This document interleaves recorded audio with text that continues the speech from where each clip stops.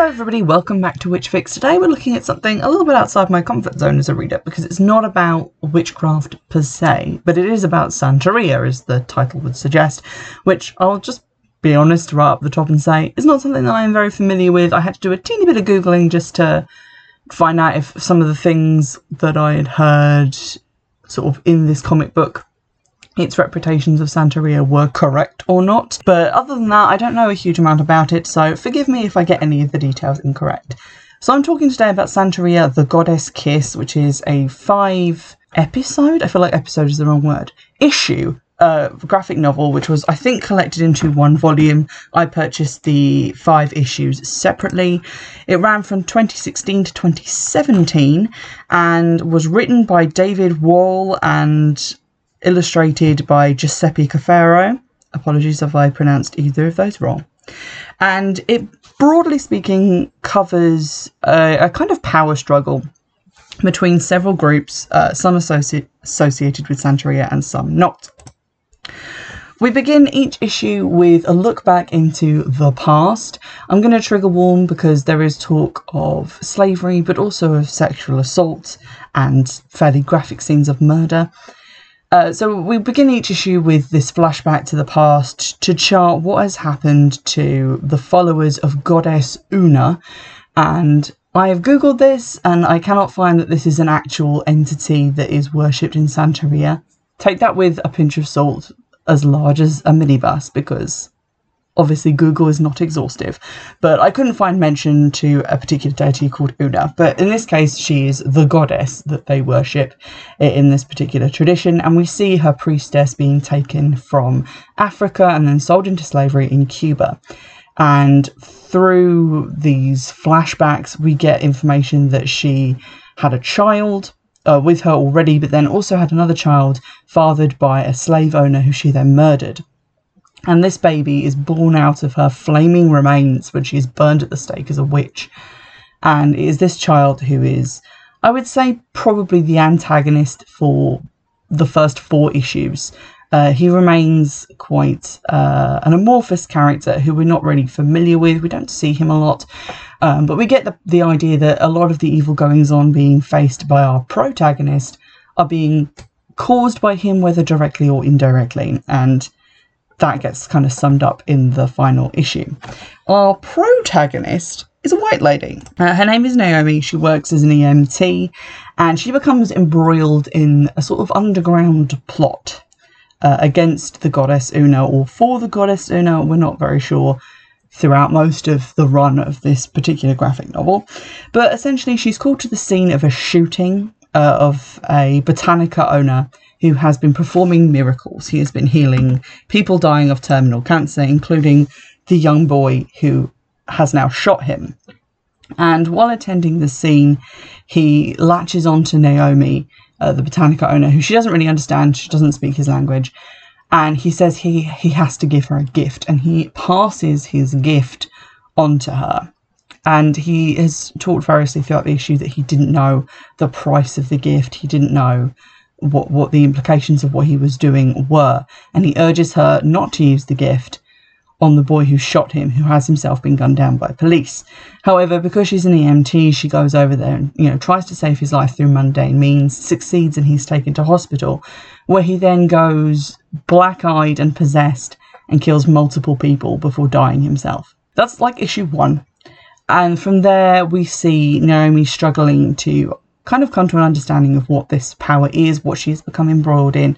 Alongside her are 2 policemen who are investigating the original shooting, and they come to grips with this kind of shady underground doings, which involve the local drug trade and various other things, and the plan that they're trying to put into motion. Now, from my understanding, my very limited understanding, Santeria is a blend of old traditions observed by African people before that they were kidnapped and sold into slavery, and the Catholicism that many were forced to adopt when they were brought into other countries.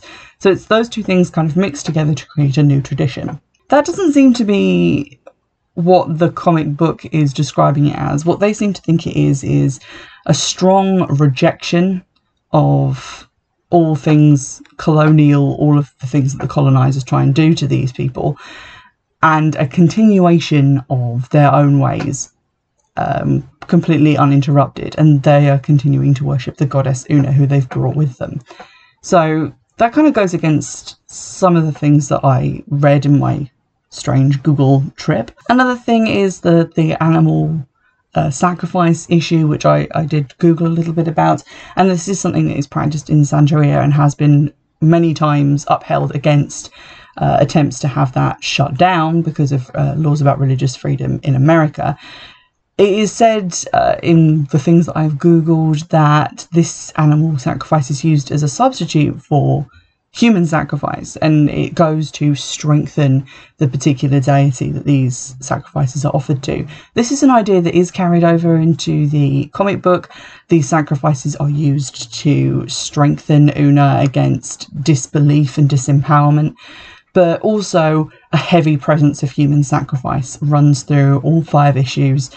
The 2 sons of the priestess who was originally murdered are carrying out vast quantities of human sacrifice in favour of Una.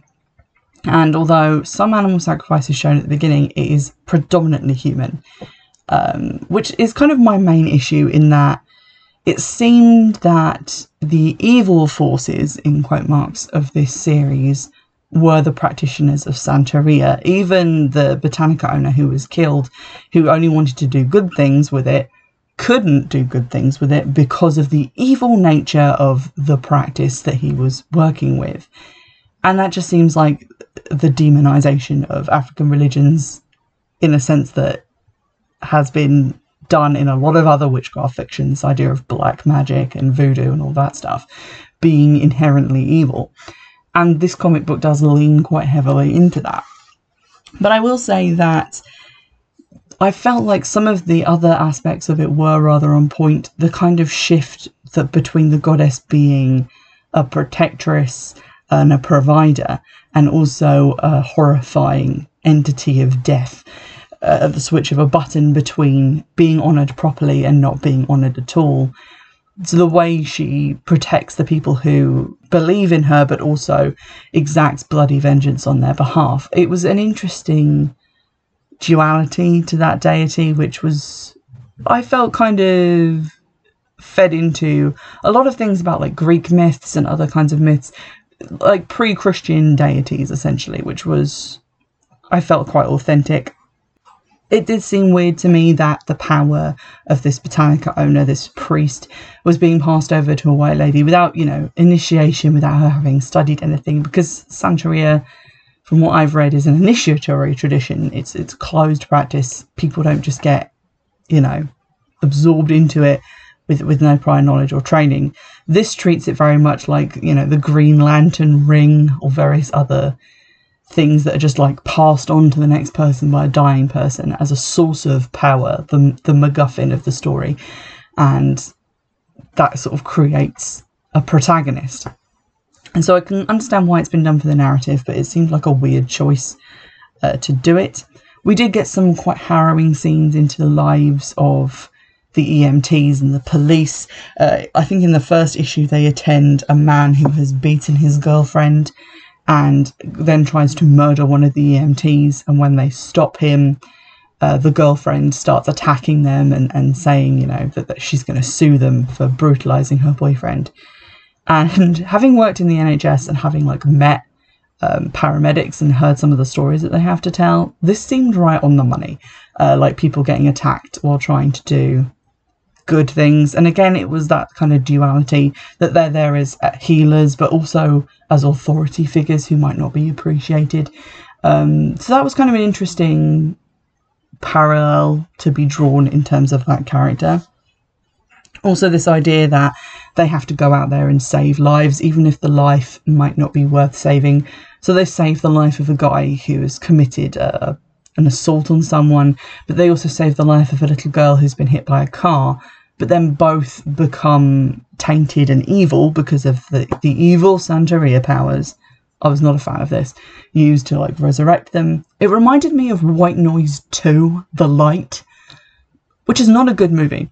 But in it, Nathan Fillion, who plays the main character, sees a light around people who are about to die, and he goes about trying to save them, only to find out that if you save someone who is meant to die, 3 days later they become evil because of something to do with Jesus.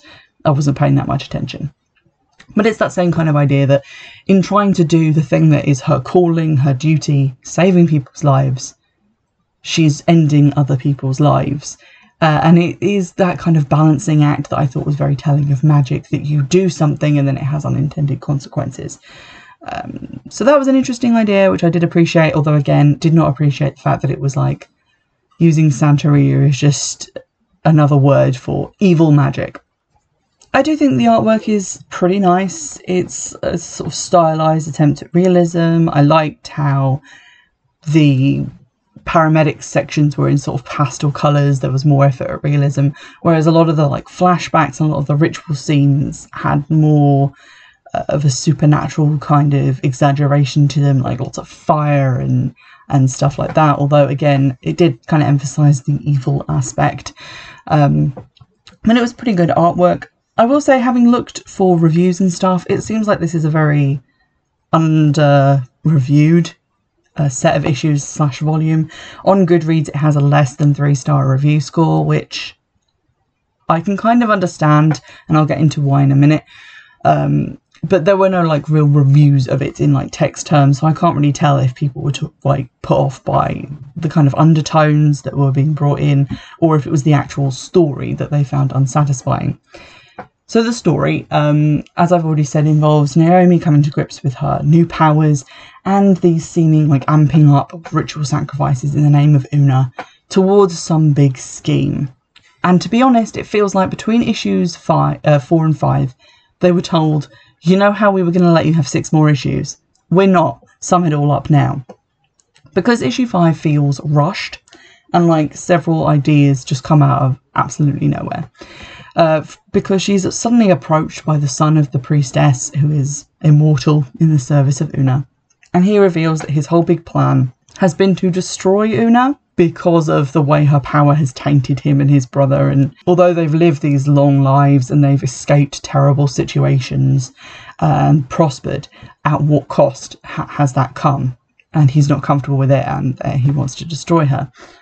But this seems to come out of nowhere, because we've been told like he's been spreading this new drug around, which essentially like makes people go through a kind of ritual state so they reach Una and become souls for her to control. That's really poorly explained. But now suddenly he's like, oh, actually, I was on the side of good the whole time and I want to destroy her. And it feels like that kind of comes out of nowhere, and Naomi doesn't seem ready to be in this oppositional role to Una by the time they get to the final confrontation. It feels like an important step on the hero's journey has been missed, because she has accepted the call. She has come to realise that she has these powers, but she hasn't really had to work for them. They just kind of come out of her at random. Whenever she needs to heal someone, she hasn't struggled with, you know, working out how to use them. She's never really refused the idea of these powers and had to be talked around. And then there's this weird moment where she and her partner in the ambulance are involved in an accident, and she is fully taken over by ostensibly Una, who kind of blazes out of her and destroys the enemies and says, no harm shall come to this vessel, as if Naomi has some key part to play. And she then makes a move on her partner, like Una does through her body, and declares him as like her consort, and that they will one day consummate their relationship. And this will aid the rebirth. She says Naomi is crucial to the rebirth. So that made me think, okay, maybe she wants to be born into human form, or have her priestess reborn, or something to that effect. It seems like Naomi is going to have a child. And yet, when we get to the final issue, none of that is mentioned, although the partner has been taken into this dimension where Una is lording it over the souls that she has collected. It isn't mentioned again, and she does try to destroy Naomi. So it feels very rushed. It feels like a lot of things are teased and they're not given a satisfactory ending, which I found a little bit disappointing. I felt like it needed maybe a 6th issue to kind of wrap it up. But yeah, it did feel a little bit kind of hasty and a little bit unfinished. overall, I think it's something that you need to make your own mind up about, and definitely something that my opinion on should not be taken as all that, because again, my understanding of Santeria and therefore my ability to look critically at a fictional portrayal of it is really just not satisfactory. Like, I'm not happy with my own level of knowledge to pass judgment on this. What I will say is that it's at least different. There's a lot of comic books about big-titted witches out there. I've read quite a lot of them. But this is at least something new and different, and even if it is unsatisfactory or even maybe offensive to some people in parts, it's at least an attempt to strike out and do something original, which I think should be looked at, and more people should be aware of, because I don't think from what I've seen that it is something that a lot of people have read or reviewed.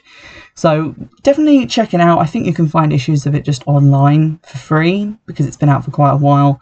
You can also do what I did and just buy individual issues secondhand from eBay, or I think there's collected editions floating around out there somewhere. But it is definitely worth looking at. I'd encourage you to just read the first issue if you're into graphic novels, if you're into collecting things that are about different branches of the occult. This could be quite a good look for you. And just, make up your own mind about it, and go and review it on Goodreads, because it really does not have enough reviews on that. In the meantime, if you have anything else you'd like me to review or to recommend, or if you have read Santeria, the Goddess Kiss, and you'd like to comment on it, do so down below on the YouTube version. Let me know what you think, and in the meantime, I'll see you in the next one.